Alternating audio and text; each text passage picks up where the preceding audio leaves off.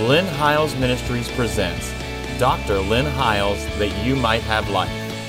And here's your host, Dr. Lynn Hiles. Welcome back to the program again this week as we continue our series in the book of Romans. We are in chapter 6 of the book of Romans in our study today, and this is actually the second segment we filmed on Romans, the 6th chapter, and we trust you've been enjoying this series. I think it's very powerful, and some of the things I want to say during these segments, I think is probably some of the most important stuff that we're going to find in the book of Romans. As you know, if you've been following our teaching, is the first several chapters we deal with the diagnoses, and now we're dealing with the deliverance section of the book of Romans. And so a lot of people get stuck in the whole the whole first part of the diagnosis. And when you pick and choose parts of the book of Romans without realizing that this is a letter to be read in one sitting, that you can get the whole flow of what is being said. So what Paul does is he does a masterful job of laying out, first of all, the problem, and then he begins to diagnose the problem of the human condition. Then he begins to give the diagnosis of it and the deliverance of it, and then the manifestation of it is in the latter part of the book of Romans. And we're going to study this book because I think it's such a important book. But as we've come to the 5th chapter of Romans, like I told you last week, the 5th chapter of Romans, especially in the Message Bible, says it like this. One man did it wrong. He says it like this. Here it is in a nutshell. One man did it wrong and got us in all this trouble with sin and death, and another man did it right and got us out of it. But more than just get us out of trouble, he got us into a life that goes on and on and on, world without end.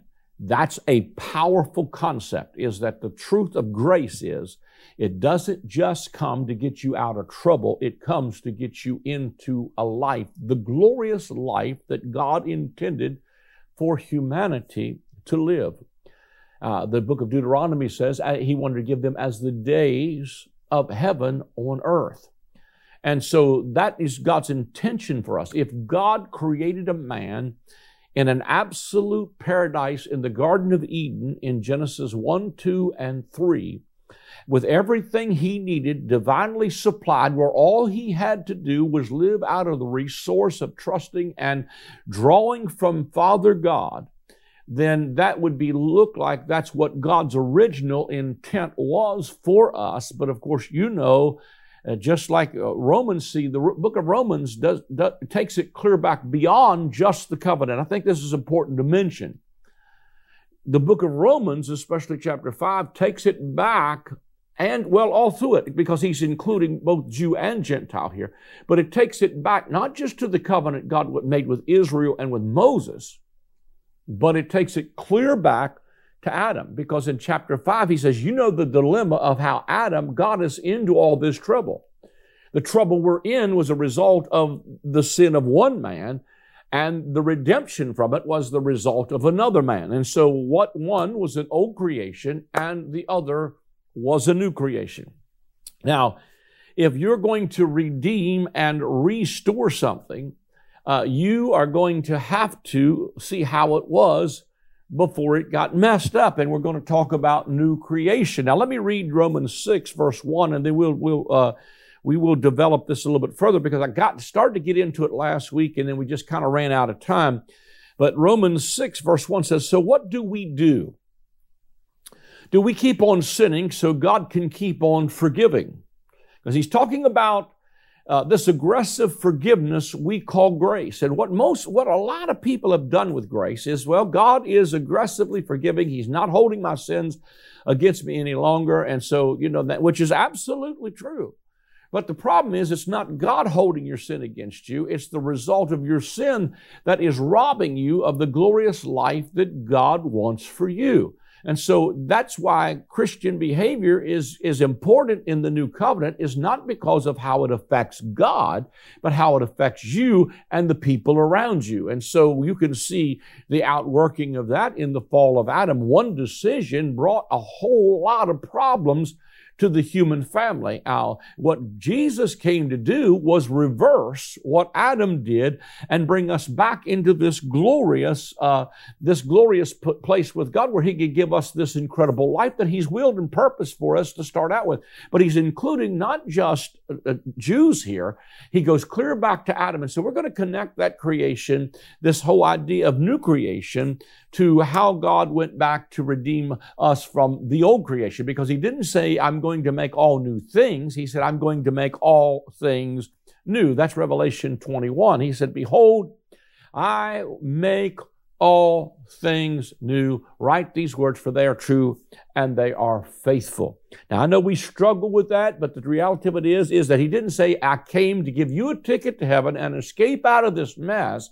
He said, I came to bring about new creation. And really, Revelation 21 is about the reuniting. Well, I'll get into it a little bit more detail. It's about the reuniting or the marriage of the visible and the invisible, the human and the divine, the heaven and the earthly. It is God bringing them both back into union, and that's what produces new creation. Now, I'll get into that a little bit more as we go through this a little bit. So He says here in verse number 6, or verse number 1, so what do we do? Keep on sinning so God can keep on forgiving?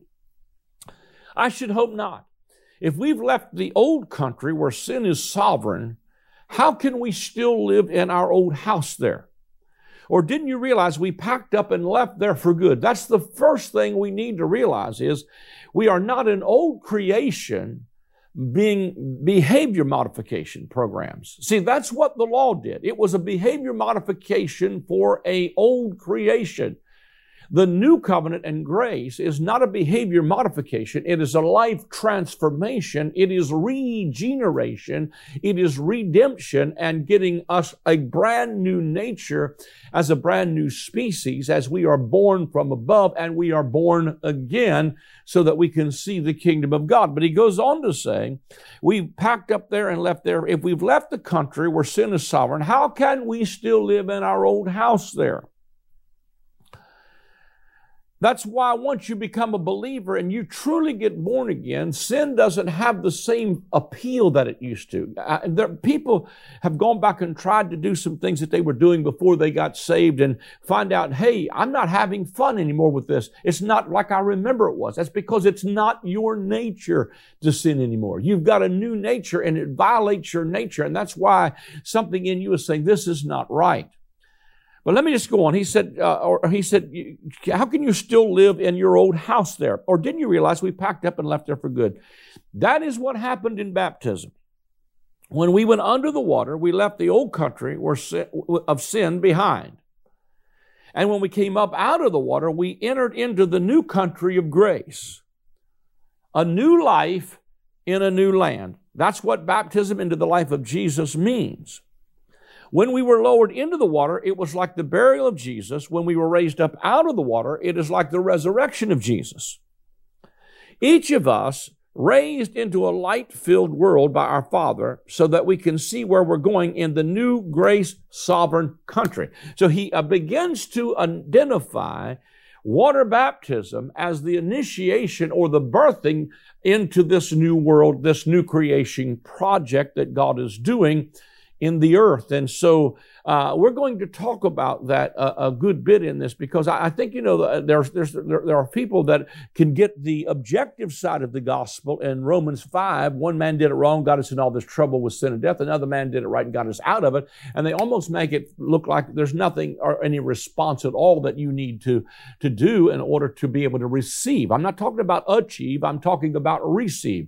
And so my accepting, first of all, my first experience is to accept the salvation, not to earn it, but to receive this free gift of righteousness, this setting everything right that Jesus did in His death, and then identifying with Him through water baptism, signifying the death of an old creation and the emerging of a new creation coming forth up out of the water.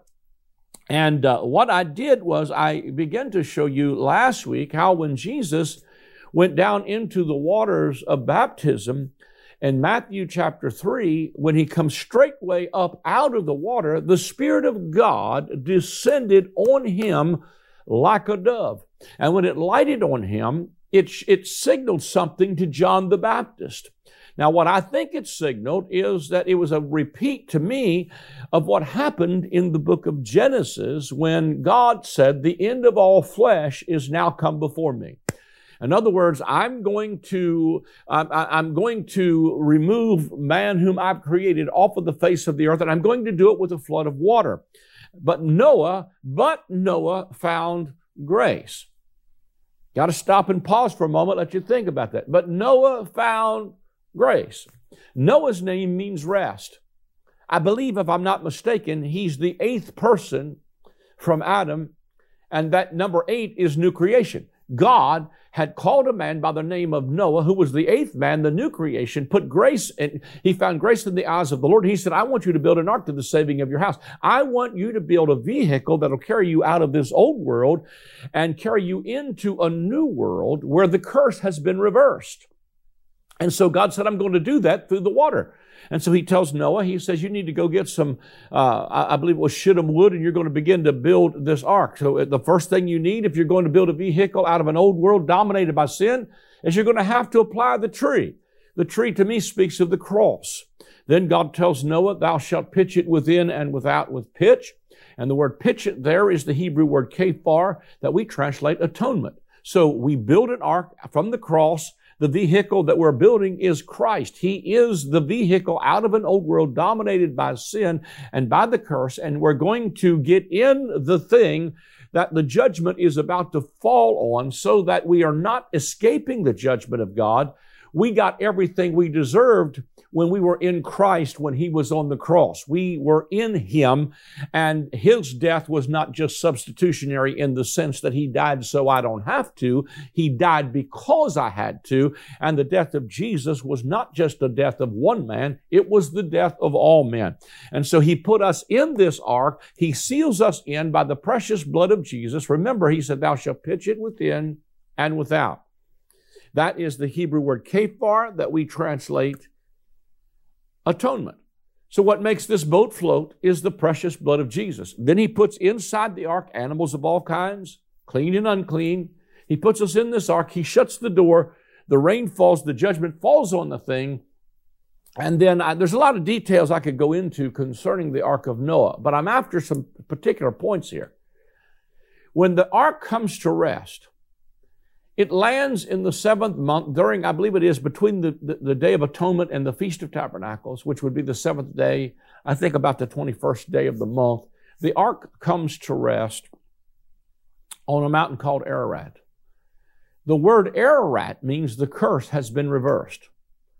When the ark comes to rest on the mountain called Ararat, where the curse has been reversed, Noah releases 2 birds from the ark looking for God's new world. One of those birds is a dirty bird. It flies all the way through the scripture and lands in the book of Revelation, where Babylon has become the hold of every foul spirit, the cage of every unclean and hateful bird. But the dove only has to fly to the book of Matthew, where it finds Jesus, the real ark, coming up out of the water of Jordan. And when the dove landed on Jesus, this dove was saying to John, right here is the beginning of the new creation world. Right here is God's new world. Right here is where the curse has been reversed, and that he had found the olive branch that he was looking for, because Jesus was God holding out His olive branch and inviting all that were standing on the bank of the Jordan River that day into God's new creation project, as He says to them, if you repent, the kingdom of heaven is within your grasp. In other words, what you've been waiting on has now become available, and I think it is interesting that when Jesus comes up out of the waters of baptism as God's beginning of His new creation project, He begins to go into the wilderness for 40 days and comes down the mountain and preaches the Beatitudes, which is the constitution of the kingdom, and He starts teaching them the kind of stuff that can bring God's new world into this one.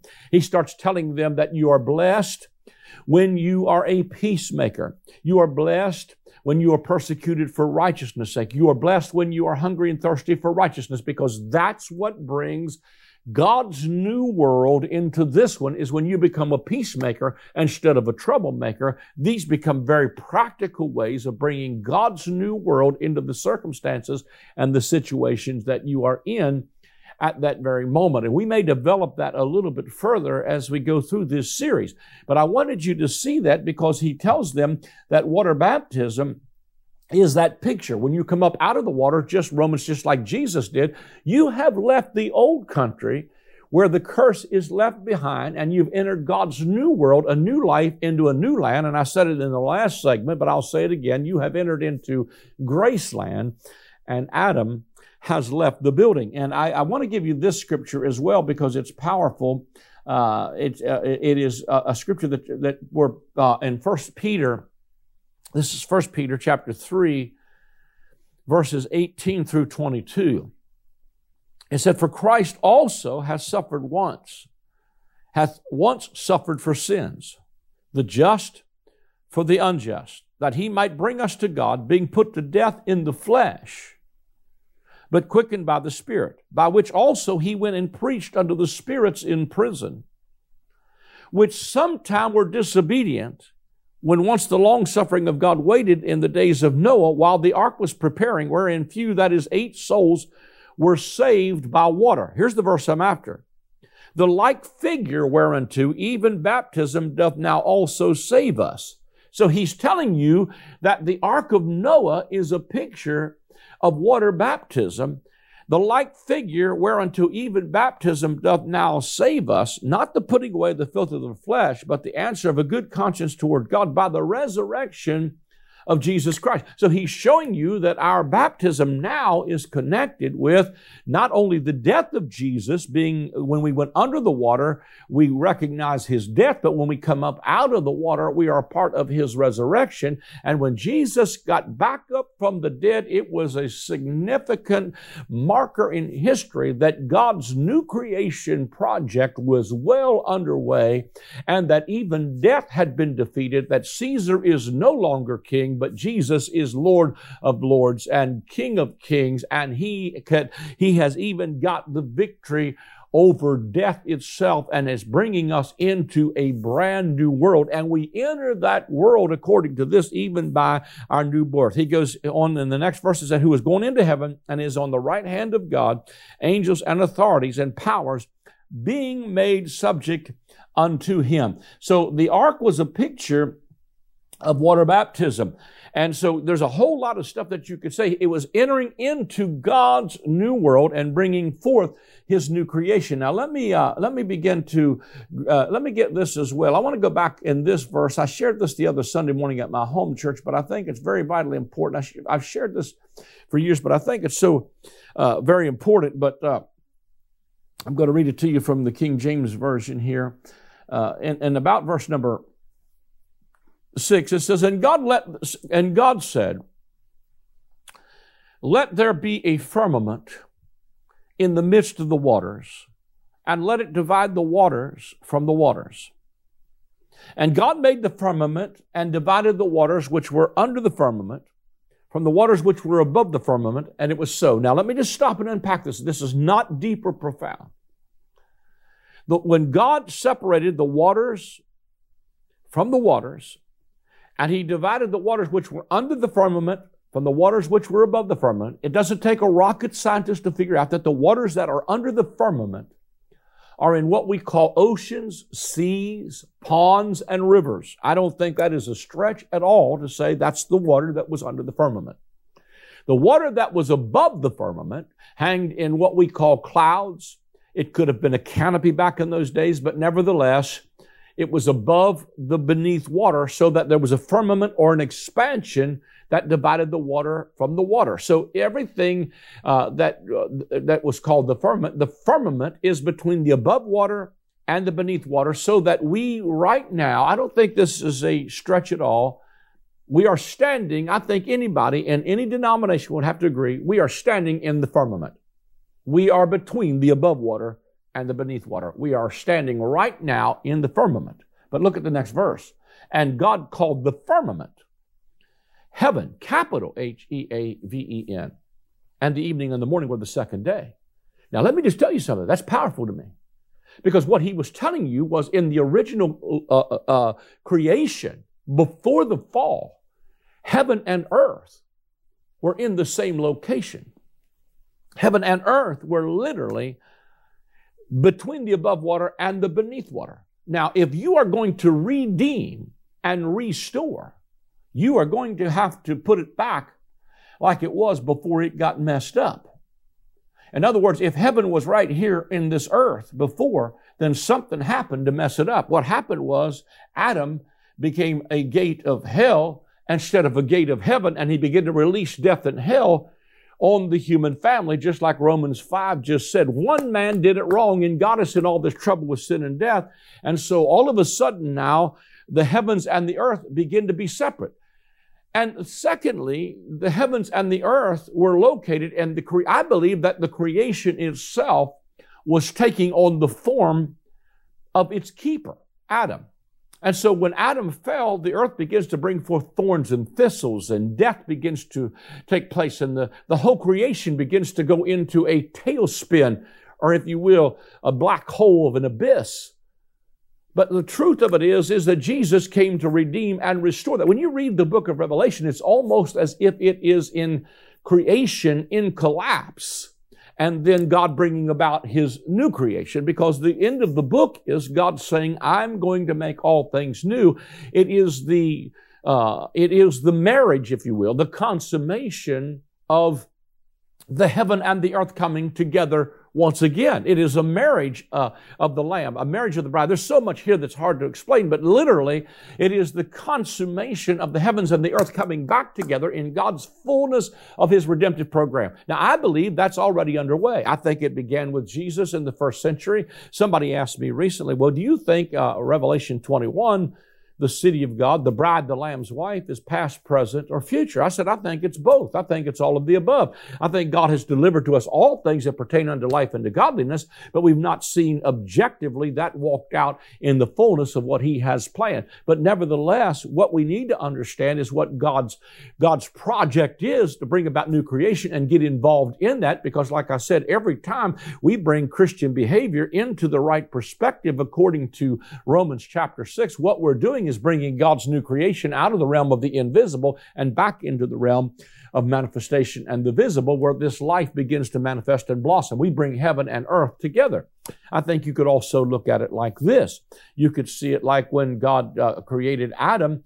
I can see the angels lean over the balconies of glory as God was taking a lump of red clay and shaping Himself, His image, into the likeness of the dust. I can see Michael look at Gabriel and say, we're about to see what God would look like if He were visible. And God may have done it like a snow angel. He might have just made a divine impression. Nevertheless, the scripture said He was out of the earth and He was earthy. But see, God was not finished yet. About that split second of time, He wasn't just earth. God sucked His lungs full of a breath from spirit substance and came down and gave Adam mouth-to-mouth resuscitation, and heaven and earth connected in the man and then found its expression in the earth as God's keeper of the garden.